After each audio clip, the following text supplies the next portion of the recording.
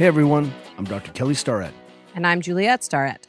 And you're listening to the Ready State Podcast. You got it. You better stop it. You got it. This episode of the Ready State Podcast is brought to you by the Pain Pill made by our friends at Kabuki Strength. The only way to best describe our friend Chris Duffin, sort of the mastermind at Kabuki, is sort of evil genius scientist. One of the things that we love to use is a little bit of weight when we're mobilizing. Sometimes you need a little bit of input into the tissues, but it's difficult to have a barbell in your living room. I've tried. Yeah, and here's the deal. We've got a couple pain pills in our living room, and basically at any given time, if there's someone watching TV, they're sitting on the floor with a pain pill on their quads. Yeah, so imagine a gorgeous object that doesn't offend your mid-century modern sensibilities, right? It's going to look good next to your couch and your mid-century modern cat.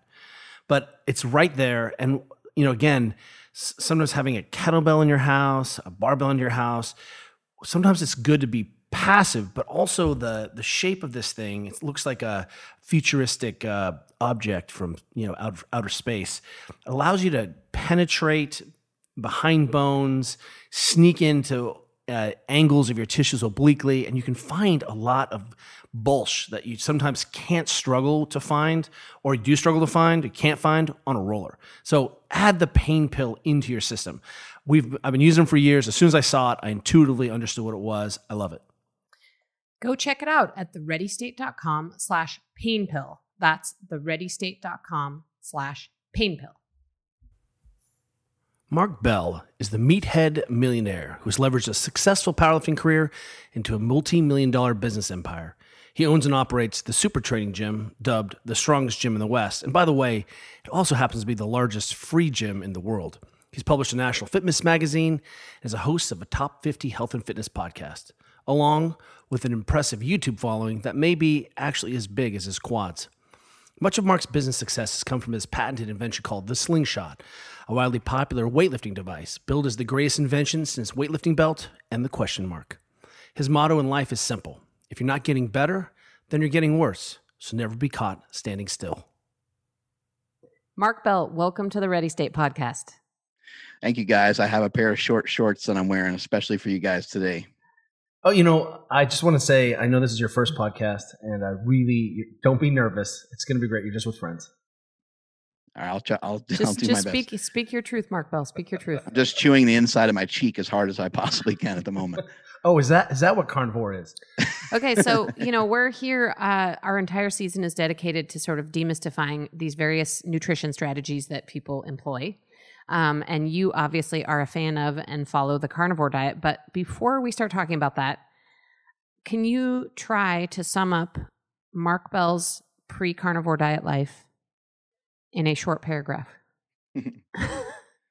I've been, kind of on and off diets for a long time since I, learned about like bodybuilding and building muscle and the importance of protein. But also when I got into powerlifting, the culture of powerlifting that I was around, the subset of people I was around, really no one cared about their nutrition at all. They had really no regard to it whatsoever. And after seeing, super strong dude after super strong dude after super strong dude, break all these world records and hit all these weights that they wanted to hit, I kind of joined in on the party. But luckily for me, because I have always been on kind of a meat-based diet, I still at least had some protein in there to maintain some, muscle mass and stuff. I've always felt like the look is important, even if you end up with a lot of excess body fat on top of muscle.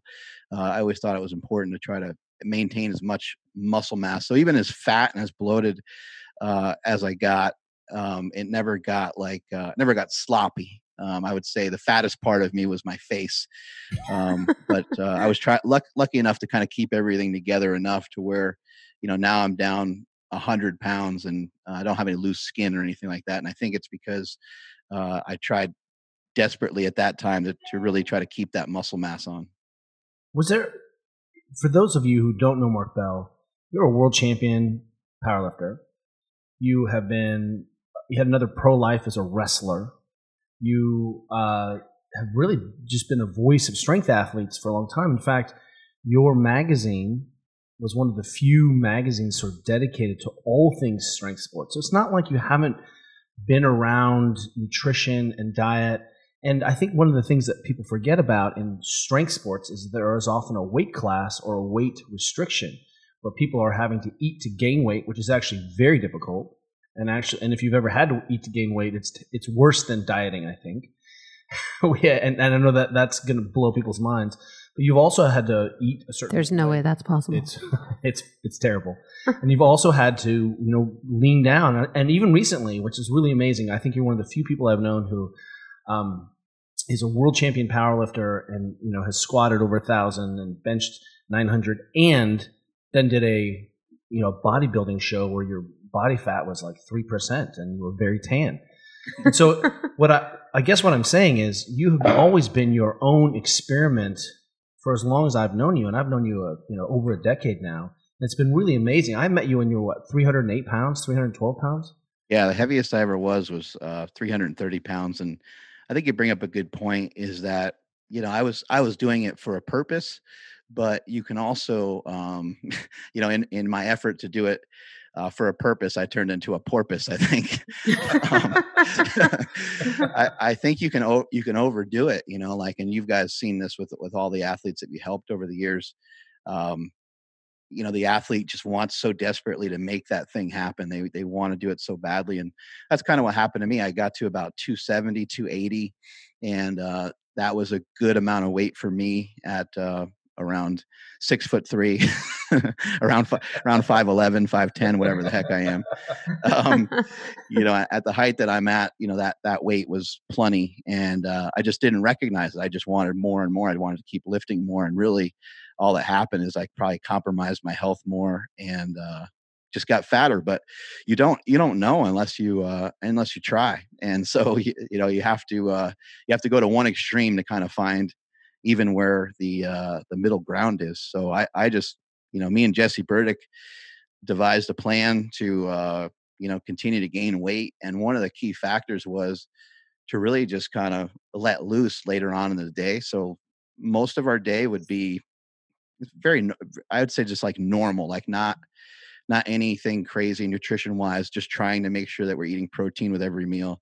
But we could have, eggs and bacon and some toast in the morning. Afternoon could be like a burrito.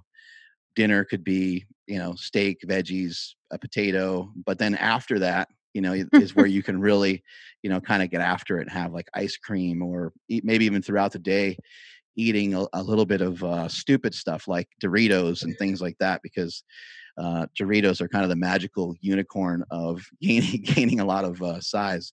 But a weird thing about it is that bloat that you might feel, after eating like a big Thanksgiving dinner or something like that, that is like super advantageous to powerlifting. It feels really good to have that extra body weight on you, have that extra mass. The extra mass helps you to move more mass. So that's what I was involved in for, it was actually a short period of time. I was only like that for about 5 years, but that's what everyone kind of remembers me for. Well, I think one of the things I just want people to hear in there is it seems very extreme. I met Jesse Burdick, who we just referenced as another incredible coach and a mutual friend. He was 220 pounds. He'd just gone down to 220 pounds. And in the same year, you and he had devised a plan where he was going to go up to 308 pounds. So he put on over 100 pounds in a year to lift and have an elite powerlifting total either end. But in that is this sort of concept of eating for a specific reason, for performance. And the same way we see a lot of our friends struggle with relative energy deficiency syndrome, where they don't eat enough and they're runners or they're cyclists or they're young women growing and they stop getting their periods. It's always easy to flirt with nutrition and have it impact your health. And on the one end is this REDS syndrome, relative energy deficiency. We used to call it the athlete triad, where we see occult stress fractures, amenorrhea. And on the other side, we had strength athletes who were saying, we need to eat more for our sport. It actually was an advantage to lifting more weights. But there's definitely, we don't talk about on either side that there is a health detriment potentially, and you are flirting with a very short game.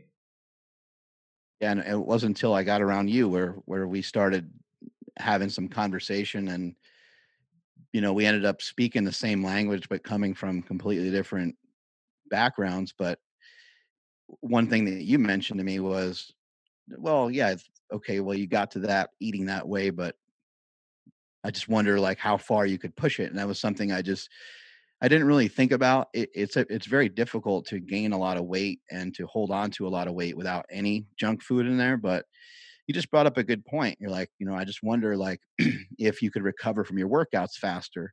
And that's what really got my wheels spinning, where I was like, yeah, you know what? He's got a good point. And so from there, after I did some of the bigger lifts and stuff, I started to move into doing more of a paleo style diet. And my strength went down quite a bit. But what people don't understand about that part is that is only because I lost a large amount of weight. If I would have, continued to stay heavier, what I think would have happened, because I've had it happen in different weight classes, is you end up staying at the same body weight for a while. Your body gets used to that new weight. You start to get leaner. You just get leaner, kind of um, almost without doing anything. You're just on the same diet for a while, and you're expending a lot of energy. And next thing you know, you're continuing to get a little bit leaner, month by month, year by year. It's a slow process. But I did get weaker from removing a lot of carbohydrates and moving a lot of junk. But what I always point out, whether it's keto, whether it's carnivore, because people always ask, can you be strong on carnivore? It really depends. Like if you're a big power lifter and you weigh 300 pounds and you try the carnivore diet and you're getting down to 260, you will have lost a lot of strength, most likely, if you're a good power lifter. If you're new to powerlifting, then kind of anything's possible. You could lose a bunch of weight and gain strength, really, because you're so new to everything. But for the most part, what you're going to notice is that if you lose a significant amount of weight, in most cases, you're going to lose some strength. You'll lose some leverages. Things just won't feel the same anymore. And so you'll just have to make adjustments. But I think what you have to put first and foremost is, what is the goal? Like, what is the immediate goal? What's the ultimate goal? For me, I wanted to squat 1100. I wanted to bench 900 pounds. But after falling with 1085, I was like, all right, well, I should probably shift gears and look into doing something differently. Not necessarily do something different completely, not necessarily just bow out of the sport, but do it in a different way. And that's when I immediately I was like, I can't move. I can't do anything. I couldn't do anything for about 3 months after I fell with that weight. And so I was like, well, there are things I can do. I just can't power lift at the moment. So I decided to walk. That's when I started to walk. I started to eat better. And, people ask often, how long did it take you to lose the weight? And I always tell them it took me like 10 years. But the truth of it is that I'm still working on it. Like I work on it every day. Every day I want to eat pizza. Every day I want to sit on the couch. Every day I still have all these urges. All those demons are still there. I still have these desires that call to me multiple times a day, where I'm like, let's just fucking eat a donut. Let's eat a cookie. Let's go eat something delicious, But the desire to be in shape and the desire to stay strong reigns supreme. And so I that balances out well enough, because I know I am in favor of the benefits rather than what eating a donut's going to give me. So that is a great segue into asking you, what is the carnivore diet? And it seems like, just based on knowing you as a friend, that you've been doing this for a year or maybe 18 months or something. How did you first discover it? And what is it for people who've never heard of it? Yeah, I've been doing the carnivore diet for probably about 3 years or so. Not 3 years straight. I shift around and move around and do some different things here and there. Like at the moment, I eat some potatoes, I eat some rice, I eat some vegetables, I eat some fruit. And people really lose their mind over that. I guess I should explain this, is that, in my opinion, there's a difference between a challenge and a specific style of diet. So I think that it's safe to do, I shouldn't say any diet, but it's safe to do most diets for a month. It's safe to do, not diets, it's safe to do most challenges for a month. If you were to say, I'm not going to eat any carbohydrates for a month, I think it's totally fine. It's a totally fine experiment. I think to say I'm only going to eat meat for a month, I think that makes sense. And so I found out about the carnivore diet, the Carnivore Challenge, through Dr. Sean Baker, who started about 3 years ago. And every year it's in January, which I think is brilliant because a lot of people are gaining weight from, from Halloween on through Thanksgiving, on through Christmas, and so on. And then they have, they got some weight to lose. So issuing that challenge at that time is perfect timing.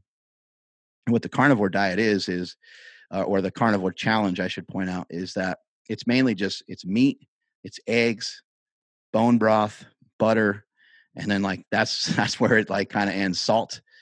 There's no avocados, there's no fruit, there's no vegetables, there's no and it's with the intention of not eating fruit and vegetables. It's not like, hey, you could still throw them in once in a while. It's with the intent of don't eat them at all, because you're trying to see how your body reacts to that. You're trying to see, will this be a positive for your body? Will this be a negative? And you could see it with your behavior in the bathroom. You can see it with your sleep. It'll show up kind of everywhere, and you'll know pretty quickly whether it's being effective or not. But to try it out for a month is something I really strongly urge people to do, and even just to do it for like 3 days. I think you'd be shocked and surprised at how you felt after 3 days. Now, there is consequences to trying a diet like this.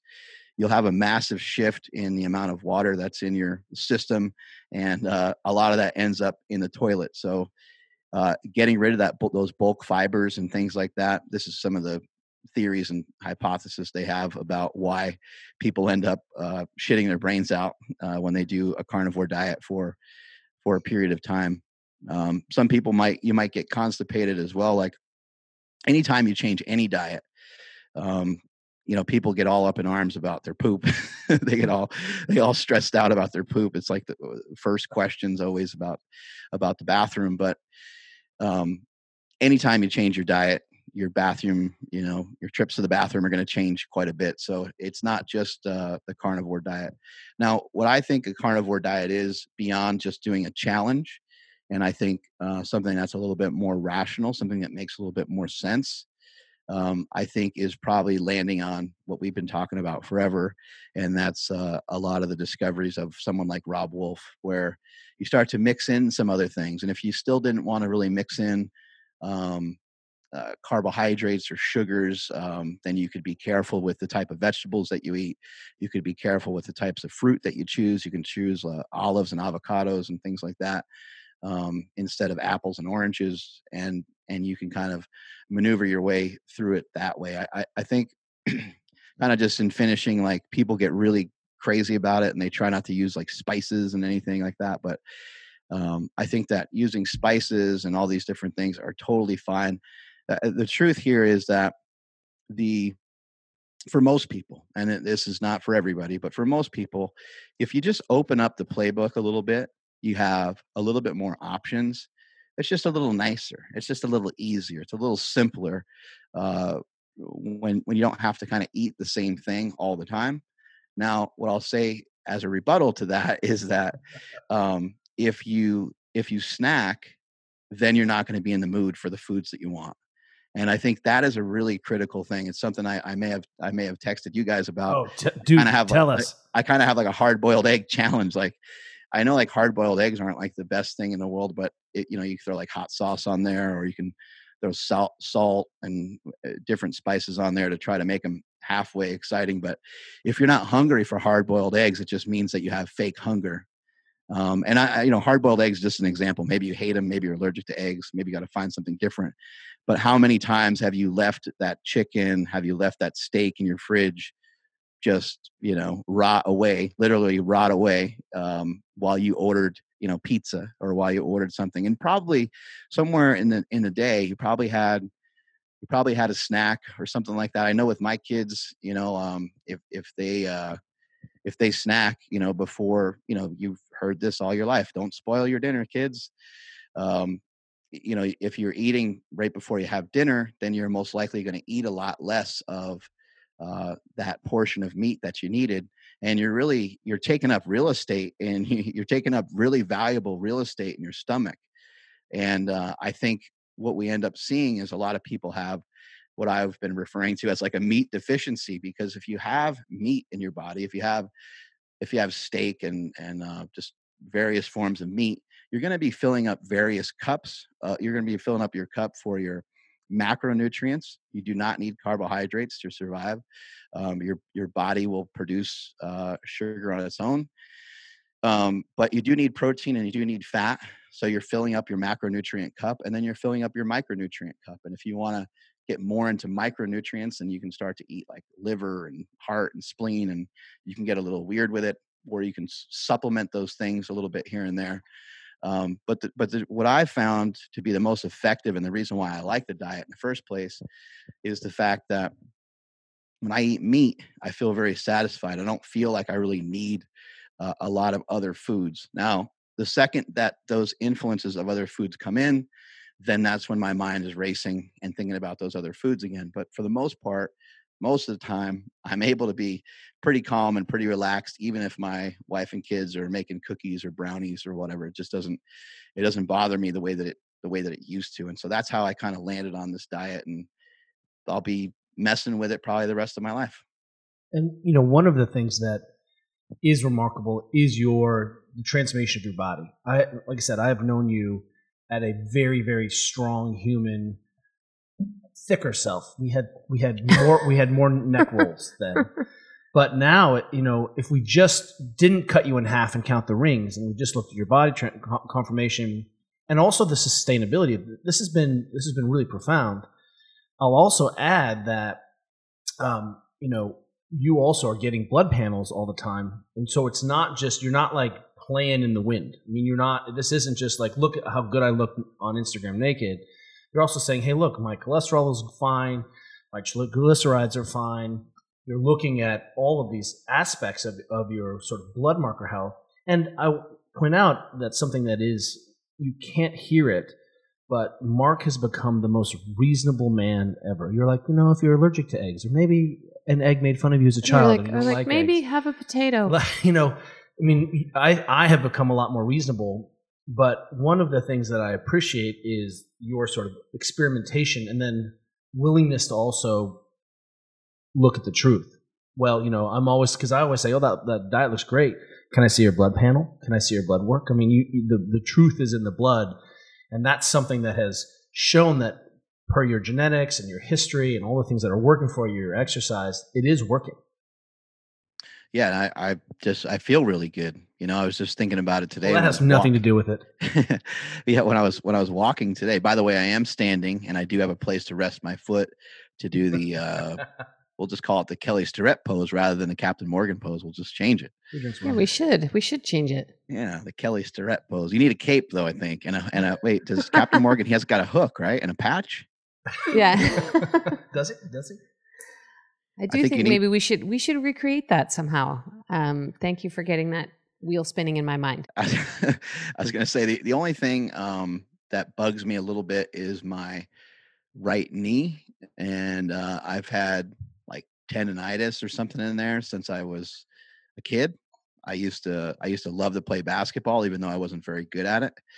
And I just stopped playing basketball and the pain went away. But now that I'm like running and stuff like that, so the knee will get inflamed here and there, but like I can do everything. I can, I've torn my pecs a couple times. I've torn a tricep. I torn a bicep.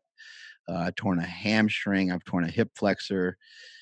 I've injured myself many, many times over, but I'm still here, and I feel amazing. I feel better than I ever have. Like I was trying to think, I'm like, do I like legitimately feel better than I'm 25, or do I just kind of think that I do? And I'm trying to think about, what I felt like when I was 25. I don't know if I feel better than when I was 25, but I certainly feel better than when we first met. That's for sure. I remember going to a Kelly Starrett seminar, and Kelly said something that made me want to just get up and say, bullshit. You said, the human body is designed to be pain-free. And I'm trying to scour my body. I'm like, what's not in pain? I'm like, okay, I think my left forearm's not really in that much pain. And it's like, nope, I was wrong there too. Right forearm, bicep, and I'm thinking everything's sore, everything's achy, but I don't feel that way anymore. I do get sore, obviously, like if I try something new or there's a different stimulus going on, and I have some inflammation. I have some limitations on certain things that my like elbow or shoulder want to do or whatever. But I feel awesome. I can kind of do just about any workout. If someone wanted to go on like a trail run, I can go do that. If somebody wanted to go ride a bike, I can do that. If somebody wanted to power lift, I could do that. I could bodybuild, I could CrossFit. I feel awesome. I feel really good. And I think that, in this time where we got kind of shut out from our gyms, it makes me think of you guys. It makes me think of people that I've been around that have showed me different exercise other than bench, squat, and deadlift. Thinking of like Jason Khalipa, like what a cool thing to have the skill set of Jason Khalipa to know how to do all these different various movements, because it doesn't matter if you have a gym or not. So, are there times when you are not doing the carnivore diet? I know I see sometimes on Instagram, you're like, you do eat a piece of pizza. Is that on some kind of like official cycle? Like, do you do 6 weeks on carnivore and 1 week off? Or what's your sort of like, how do you do that on a rotational basis? I just try to kind of pick, I just kind of randomly will pick certain times to enjoy certain things. I know that Andy, my wifey, she likes when I'll have a glass of wine with her. But she's made out of something different than I am. She can pound that wine every single day and not have any repercussions, and wake up at 7 a.m. and go swimming and everything. So like I just kind of swimmer. Yeah. She's unbelievable. I don't really have I try not to have a schedule. I've learned, over the years, I've really tried to, I've just done some different things that I think are a little bit weird, but I've gotten rid of like goals. Like I don't have goals. I don't have expectations. I think I have more like a to-do list. Like there's certain things that I want to do, and I don't even really look at them as much as goals anymore, because I just try not to put that much pressure on myself. I know that I'm going to work out every day. I know that I'm going to, so like, I don't even have a workout schedule. I don't try to specifically do anything really. Like my goal is to be between like 215 and 220, but I'm not like in some sort of race to do it. I could weigh that probably pretty easily within maybe like 20, 30 days or something like that. But I'm always trying to think about like, and then what, so, you want to get your company to make $100 million or something like that. And then what? Like, what is that? You guys know, you make it somewhere, and then it doesn't have, it's not what you thought it was in the first place. So you don't win your fitness or win your diet or win your body composition. Right. Yeah. So I guess what I'm trying to say is I try to just be reasonable with it. If I feel like doing something, I remember one of my relatives, they said, "Oh, I forgot you're on that diet. You can't eat that." And I said, "No, actually I can eat that. I can eat whatever I want. I just, I pick and choose like, when I'm going to do it type of thing." And so I think that's a good mentality for people. I know a lot of people really struggle with their weight, and that gets to be really difficult. All I would say on that is like, if you can string together, 5 good days and you have 1 bad day here and there, I think that's enough. I think that's whatever you're able to handle. Whatever you're able to handle. And if you're able to, if your goal is to lose weight and you're able to continue to trend downward, then weigh yourself here and there, make sure you're heading in that direction, and just follow whatever the heck diet you need to help get you there. Well, I think that's super interesting. And, one thing I've noticed is that clearly what works for some people doesn't work for other people. And I love that you sort of say, look, like this works well for you, and what works for someone else may not work for someone else, which leads me into my next question, which hopefully won't offend anyone, but I feel like the carnivore diet is kind of like a man diet. Are there a lot of women that that are doing it? That is insanely offensive. That's racist. I know it's so offensive. But, I don't know. I feel like there's something about it that I'm like, wow, this is like, I could see a lot of dudes getting into the carnivore diet or that style of eating. No, I don't really know any women. Are there women? No, you're 100% correct. I mean, look at how many people do yoga, right? And then when you go to yoga, when I go to yoga, I'm the only guy in there usually. I mean, sometimes there's a couple other guys in there, but it's mainly women. And when you go to yoga, How many people are on the carnivore diet? They're on the exact opposite diet. They're juicers and they're vegan and things of that nature, right? So I think, one of the most important things, and Kelly being a doctor, I mean, this is like the most important thing.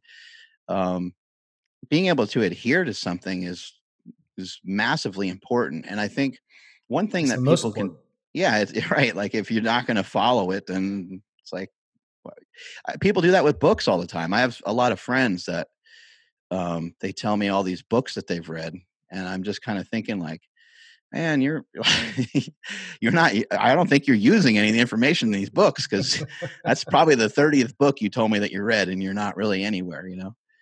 So being able to actually, do what somebody suggests, and then being able to actually adhere to a diet or a fitness program, you have to like it. It has to be of interest to you. I think that people get so confused about success, and something that I've seen and learned across the board. When my dad lost his job at IBM, when he was at like year 19, he needed one more year and then he was going to be able to get like a pension and a retirement and all those kind of things. And, he spent every day of his life, getting a suit and tie. And I just knew it when I was a kid. I was like, whatever the heck that is, I don't want to do that. But what made my dad super successful was the fact that when he lost his job, IBM downsized in Poughkeepsie, New York. That's where their headquarters was at the time. And when that happened, my dad just very easily shifted gears, because my dad's always been very interested in finances. He's always been interested in money, how people can make money, how people can save money. So he became an accountant, and he also became a real estate agent. And he didn't skip a beat. I think like I was not even aware that like we didn't have money. I wasn't aware that I didn't even know he lost his job. I just knew he started working in the basement, and then he turned our basement into an office. And my point here is that, if you want to be successful at something, it really just goes very well with your interest. If you find, if you're just, let's say you're extremely shredded, you're really ripped, you're in really, really good shape, but you haven't figured out a way to like monetize that. That's just because your interest level lies in being in shape more so than it does in making money. You see this with artists all the time. Their love, their passion, they don't care if they need to like sleep in their car. I did pro wrestling for a while. These guys they'll sleep in their car and they'll wrestle in front of 10, 20, 30 people. I don't care how many people are there. It's their art. It's what they love to do. It's what their interest is. And I think a lot of times people are trying to force interest on themselves. So I think that's a really important thing, that you try a bunch of different things so you can kind of figure out. The only way you're going to learn anything is to mess up a lot of times. The only way you're going to learn anything is to make errors. That's where all knowledge comes from. All knowledge comes from error correction. So you have to just try a lot of stuff. So I've tried, as many different diets as I can think of within reason that fit some of my beliefs. I wouldn't try a vegan diet. I don't have anything against anything that other people want to try, but I just never felt like it was for me. But I think if you're going to be successful at something, it just really has to do with the interest level. And if you find yourself wavering and you find yourself not being able to lose weight, well, that just means your interest level isn't high enough in losing weight. You're more interested in continuing to be the same as you were yesterday. It might be like an unpopular truth, but that's just the way I see it. Well, this notion of adherence is really one of the interesting aspects of this carnivore style, because what we know is meat, and especially red meat, is actually very nutrient dense. And compared to other really crappy calories, even, what we've heard from our expert friends is even sort of mass-produced meat, it still has way more B vitamins and micronutrients, and it's calorically much better for you than just pigging out on cheese and beans and rice and grains, right? So we've heard that from a multitude of people, however you feel, and we're not having a conversation about the ethics of meat right now, right? That's not what this is about. But what we have seen is that when people go and try a carnivore diet, their guts clean up. They have much better gut permeability. a lot of their inflammatory problems. It's like the system tamps down a little bit, stops becoming so twitchy. And because it's so easy to eat these things, here's 5 things that you're going to eat, it really eliminates the need and sort of pressure to pull other things out. And so it really has been, for us, every once in a while, as a physical therapist, I run into someone who's clearly having some kind of systemic inflammatory thing. And it could be as insidious and strange as a root canal infection, something around their gut or their health. But there's a couple, non sort of inflammatory diets we've recommended from our friends, which is plant paradox, which is really an idea of trying to pull out things that may be irritating the gut, and then carnivore.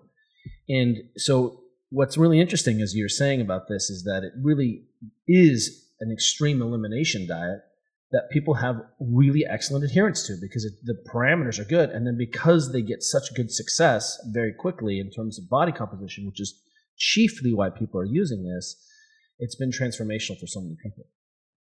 Yeah, you get a reward from it, almost automatically, or not automatically, but you get a reward from it very quickly, and that makes you instantly feel better. But again, like it's even just the weight aside, I think that if someone was to just give this an actual try and tried it for just a handful of days, just 3 to 5 days, I think you would just learn whether it's for you or not for you. Maybe you just learn that cutting out a lot of carbohydrates just was really helpful to you. So then when you go back to your whatever style of diet that you like, you can make the adjustments, as you need them, basically. So, I mean, I know you just said 3 to 5 days, but do you think that's a good test amount of time? Like if someone's listening to this and they're like, oh, this sounds cool, I want to try this. Like, do you think 3 to 5 days, or do you think it's more like a challenge, like 30 days to really, get beyond the, toilet issues and sort of get into some sort of rhythm with it? Or do you think you really could see a difference in 3 to 5 days? I think it's really important to lie to yourself. When I go out on my runs, I start out walking, and then I'm like, I'm just going to run to that stop sign, and then once I get to the stop sign, I run a little further, and it's encouraging. Once you have a little bit of success, and once you get that ball rolling. So I would say, doing it for 3 days is probably going to get you started. It's just such an easy thing to say to yourself, okay, I'm going to buy a couple chunks of meat and I'm going to do this for 3 days. And it won't upset anyone else in the household. Like your wife or your husband won't think you're crazy, that you're trying something that's going to hurt you because you're only doing it for 3 days. And you can say, look, I just want to try this for a couple days and see how it feels. Most people that don't eat very healthy, I think will notice an impact enough to encourage them to say, you know what, I did it for 3 days. I may as well stretch it out for a week. Doing it as a challenge and doing it for like a whole month, that can work great because, again, you're giving yourself an X amount of time to do it. But a month is a long time, when you're addicted to food and you have trouble with food, my entire family is fat. I come from a long lineage of people that love to overeat. And when you're addicted to food, a day isn't long, but every hour is super long. Like every opportunity to eat is another opportunity to basically screw up, is the way that you look at it when you are addicted to food, rather than from the other perspective of, hey, look, this is an opportunity to launch myself forward. This is an opportunity to do a lot better. And I think that I think for some people, what they might notice is, so we did mention that everybody is different, and we did mention that it's important that, like, if you don't like meat, then there's no reason to really even probably mess with a carnivore diet. Some people really don't like red meat. Some people don't like fattier meats. So then you're left with trying to figure out. You'd have to look into some other options, but where we're all very similar too. So I think that's important to understand. As much as we are different, we are massively the same. We don't need massive amounts of carbohydrate necessarily. Right. We don't need massive amount of carbohydrate. We don't need massive amounts of food. We just don't. We can probably, people feed their dogs twice a day, and then you're like, well, why don't you feed them 3 or 4 times a day? And they're like, well, my dog will get fat. You know, and so I think This reminds me of a story Yeah. where I people gave my people cat diabetes. oh no Feeding yeah him cat food. people should really just try to find a diet that allows them to eat a food eat a certain amount of food that allows them to maintain a weight that's reasonable for them. And then, so where we're all similar is this idea of protein leveraging. And there's a guy named Ted Neiman that talks about it quite a bit. He does like TED Talks on it and all kinds of different stuff. But protein leveraging is this kind of idea and concept of the more protein that you eat, you will you'll eat less calories overall, because there's a belief that, and a theory that all living things are always in search of protein. And so while we're rummaging through our Cheez-Its and while we're rummaging through cookies and things like that, they have massively produced these things. They override our body's ability to recognize, when we're full. Our body's ability, like it's so over satisfying. It's so overwhelming that you kind of can't stop. It's hard. They even dare you to say try to eat just one and things of that nature. But protein doesn't work that way.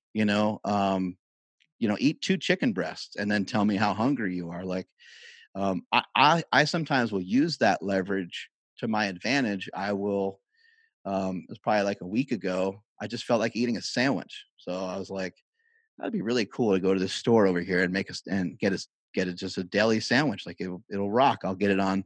They have this like Dutch crunch bread and it's freaking amazing. So I was like, all right, you can do that, but you got to eat 2 chicken breasts first. So it's still extra calories. Okay. It's still extra calories, but protein's kind of screwed up. Protein, in my opinion, shouldn't even count as calories. And there's a lot of other people that have been studying this for years and years that would agree with that statement, or at least say that maybe it should only count as 1 calorie. But anyway, protein is going to help you and assist you to eat less overall. So even though I ate the chicken breast and the sandwich, which is more food, it's technically it should be helping me. It should be assisting me not to have cravings later on that night. And that's what I'm into. I'm into like the long game. So if I'm not trying to be fancy. I'm just trying to be consistent. So wherever I can, I try to figure out, okay, if I'm going to eat that, how can I augment that? How can I change that a little bit? How can I make that more satisfying? Because we know eating peanut butter cups is amazing, but again, it's not going to do anything to fill you up. So try to make sure that you're actually full, along with being satisfied sometimes from some of these delicious foods that are around. So I have to tell you a story, Mark Bell, and maybe I've told you this before, but when this is actually something Kelly's been doing since probably before I met him, and he calls it pre-eating. If you're going to go to like a Christmas party where all there's going to, the only thing will be served is like a cheese plate and wine, he always got in the habit of what he called pre-eating. And there was a time actually when Georgia was a little There's baby. science behind it, Stuart. Yeah, there's science behind it. It's science. Georgia was a baby, and we were going to a Christmas party, staying with my mom. And you could see Kelly was panicking about his future eating at this Christmas party. So my mom actually lived in a place at that time where there was an elevator. So we get all of us pack into the small elevator. Kelly's holding Georgia as a baby. And literally, he has pretty big cheeks, like a pretty big face. And his cheeks were just full. And I was like, what is in your mouth? And he could barely talk because he just stuffed all this leftover pork into his mouth. And he was like having trouble chewing it all because he just and so we've called that pork cheeks ever since. I don't know, we've gotten a lot of lifetime value out of this whole pork cheeks concept. And I'm sure you can envision Kelly's pork cheeks right now. Pork cheeks. Yeah. It's called protein leveraging. Look it up. Pork cheek. It's leveraging. Science. It's science. One of the things that we say it all the time. You have reinforced it. You got to be consistent before you're heroic. And the best plan is look, it takes time to make change, and changing behavior is the most difficult human being thing we do, whether it's a cognitive behavior, whether it's a movement behavior, whether it's a reaction to something. And one of the things that I appreciate that I've heard you say here, and it's something that was echoed in our friend E.C. Sinkowski, who has the 800-gram challenge. She says, and the model of her eating is great. Don't worry about the rest. Just stuff 800 grams of vegetables and fruits in your down your palate every day. And people are stuffed.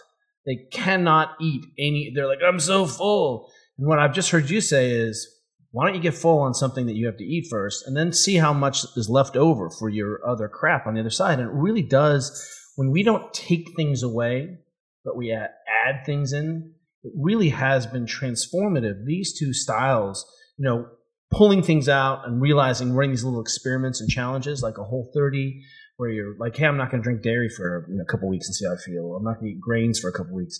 But oftentimes they're not very sustainable. We make real changes in people and people bring consciousness.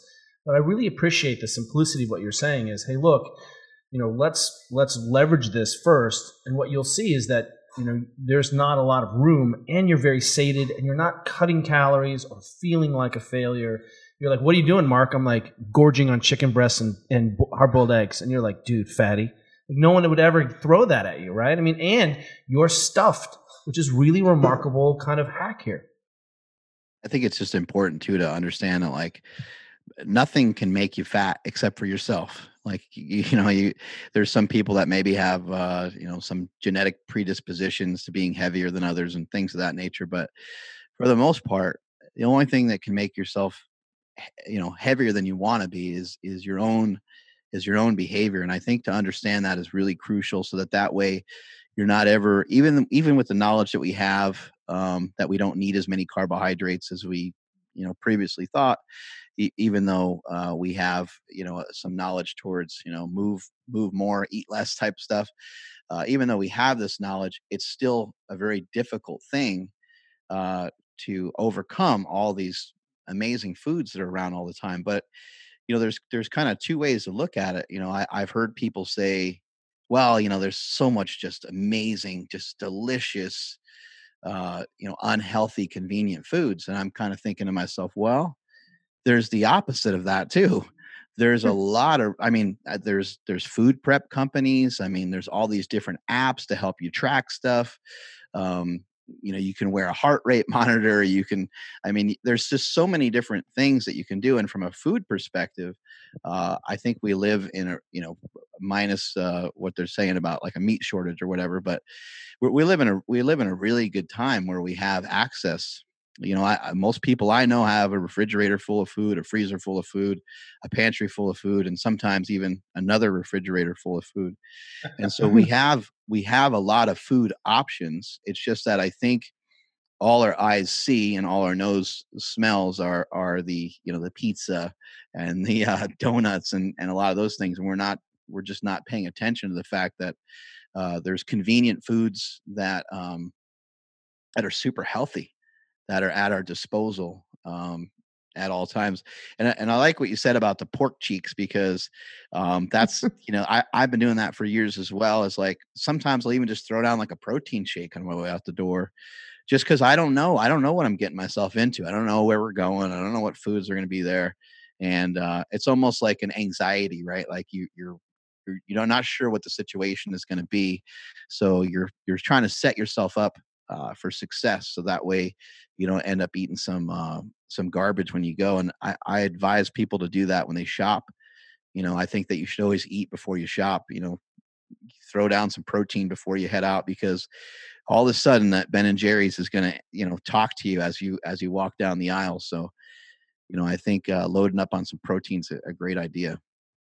So that your mention about the protein shake leads me into hopefully my last question, so we can let you go here in a moment. But can you eat protein powder on the carnivore diet? And also, just to sort of tack onto that question, are you taking any particular supplements on the regular when you're carnivoring? I think it's important for long term to not be too dogmatic about anything. Again, if you want to view something as a challenge, I think that's great, and that's can be fun to get behind that. But like, if you like protein shakes, just drink them. I heard a quote the other day that said, one thing that troubles people is that when they're hungry, they don't eat, and when they're tired, they don't go to sleep. And it's like, wow, that's like, and if you think about it, it's not so much that they don't eat. It's more about like you're stressing about what to eat, where to eat, when to eat, how much to eat. And then same thing with your sleep. You're like, oh, I'm kind of tired. I should probably just lay down. But even if you have an opportunity to, you never do. We just we don't simplify things enough. And I think, that I think that's important. It's an important thing to do. And as I was saying, a little bit earlier about not thinking that like a carbohydrate's going to make you fat, or not thinking that fat's going to make you fat, or not thinking it's just a matter of how much, how much you eat overall. And I think that if you can, figure out ways of kind of skewing so that you eat a lot more protein, you end up with some of that protein leveraging. I think that you'll find this whole nutritional riddle, ends up being a lot easier to handle than you probably initially thought. But I just did 3 sets of 5 in squats. Don't I need to refuel with my carbohydrate, Mark?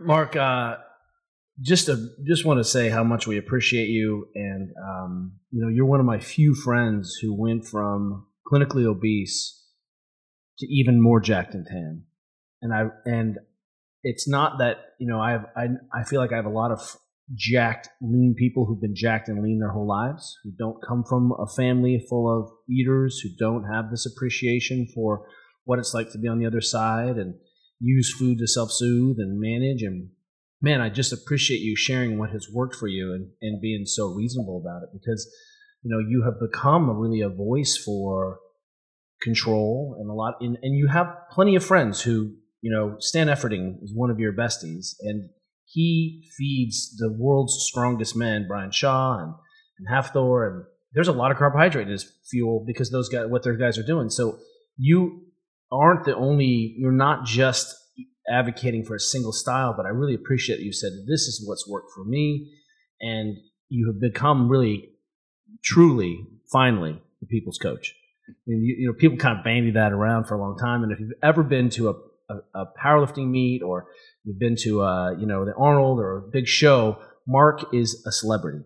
But now finally, I think I can put on you. You're the doctor of powerlifting coaches. So I know that you and Juliet like to say that you're world champions, and I'm not, but you guys are truly world champion. You are my world champion's friend.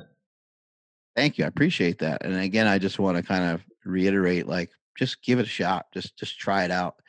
Whatever that diet is you've been thinking about doing, it doesn't necessarily have to even be the carnivore diet. Just do it. Just try it. I think I put out a video about 6 weeks ago, and it was pretty cool because I was talking about the future. I was talking about right now. I was talking about now times.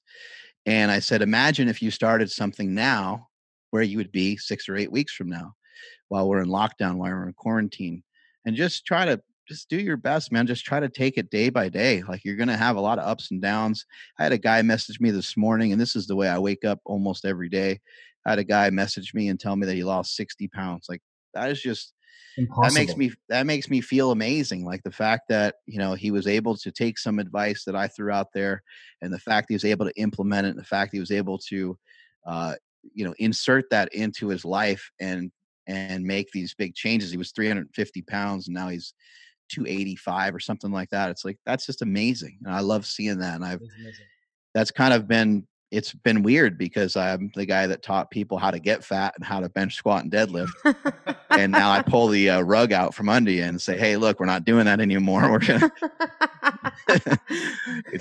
it's time to lose a bunch of weight. Mark Bell, where can people find you, follow you, learn more about what you're up to? I'm in Bodega Bay. I go on a lot of walks out here. So if you see me walking, come up and say hello. Now, you can find me on social media. I'm at Mark Smelly Bell on Instagram and on Twitter. I have a YouTube channel as well. And then we also have a gym, 855 Riverside Parkway, West Sacramento, California. The gym is free.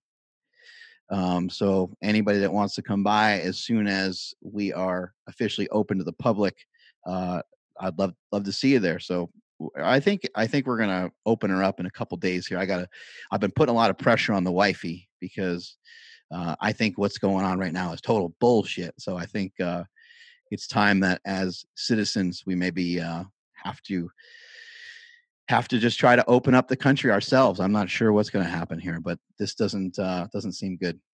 And I'm going to sidestep the politics here just for a second because I appreciate it's complicated. But I do want to just point out that you were being truth and honest. You can come by the gym and train. It's actually free. And there are world-class athletes hanging out there. And the rule is what? Don't be a jerk. Clean up your weights. Like make the place a little bit better. Yeah, there's really no rules. You can't wear a tank top unless you bench over 405 or unless you have arms that are over 18 inches, and you can't wear headphones. But other than that, I just want you to participate, have some fun, yell at some people, make sure we're getting each other fired up. And I just want to add that, it's been amazing to be friends with you guys. You guys have added so much value to my life, as a lifter inside the gym, my life outside of the gym. And it's been amazing to watch the progression that you guys have been making over there. I still watch, I still check out all this stuff. I'm the guy that does those kind of cheap lunges, I'll call them. I squat my lunges is what I'm trying to say. But like I've learned so much over the years from you, and I really appreciate your friendship, and I appreciate all the great information that you guys give out. So thank you so much. Thank you, Mark. Well, we feel the same about you. It's just always a pleasure to have you in our lives and share you with people listening, because I think there's a lot to learn, and you really are the people's coach. So thank you for being here. Kelly, do you remember when Juliet stole my gum? Juliet's a gum thief. It turns out when you go to a super training gym, the gum is also free. Yeah, you guys came if you just take it. You like pillaged the place. Like, I was like, yeah, grab a hold of whatever you want. And you're like, okay, cool. And you grabbed a hold of a couple hip circles and a couple t-shirts. I'm like, all right, that's cool. And then you guys started taking staplers and pens. And you said the gym is free. And Juliet I was like, the gum is free. Free the gum. Free the gum. Free the gum. I know. I need to come back there and get some free gum. So I look forward to seing you there. Was this officially the Ready Steak podcast? It's the Pork Cheeks podcast. Welcome back. All right. Thanks again, Mark Bell. Best to your family, Mark. Love you. Thank you, guys. Have a great rest of your day. Bye.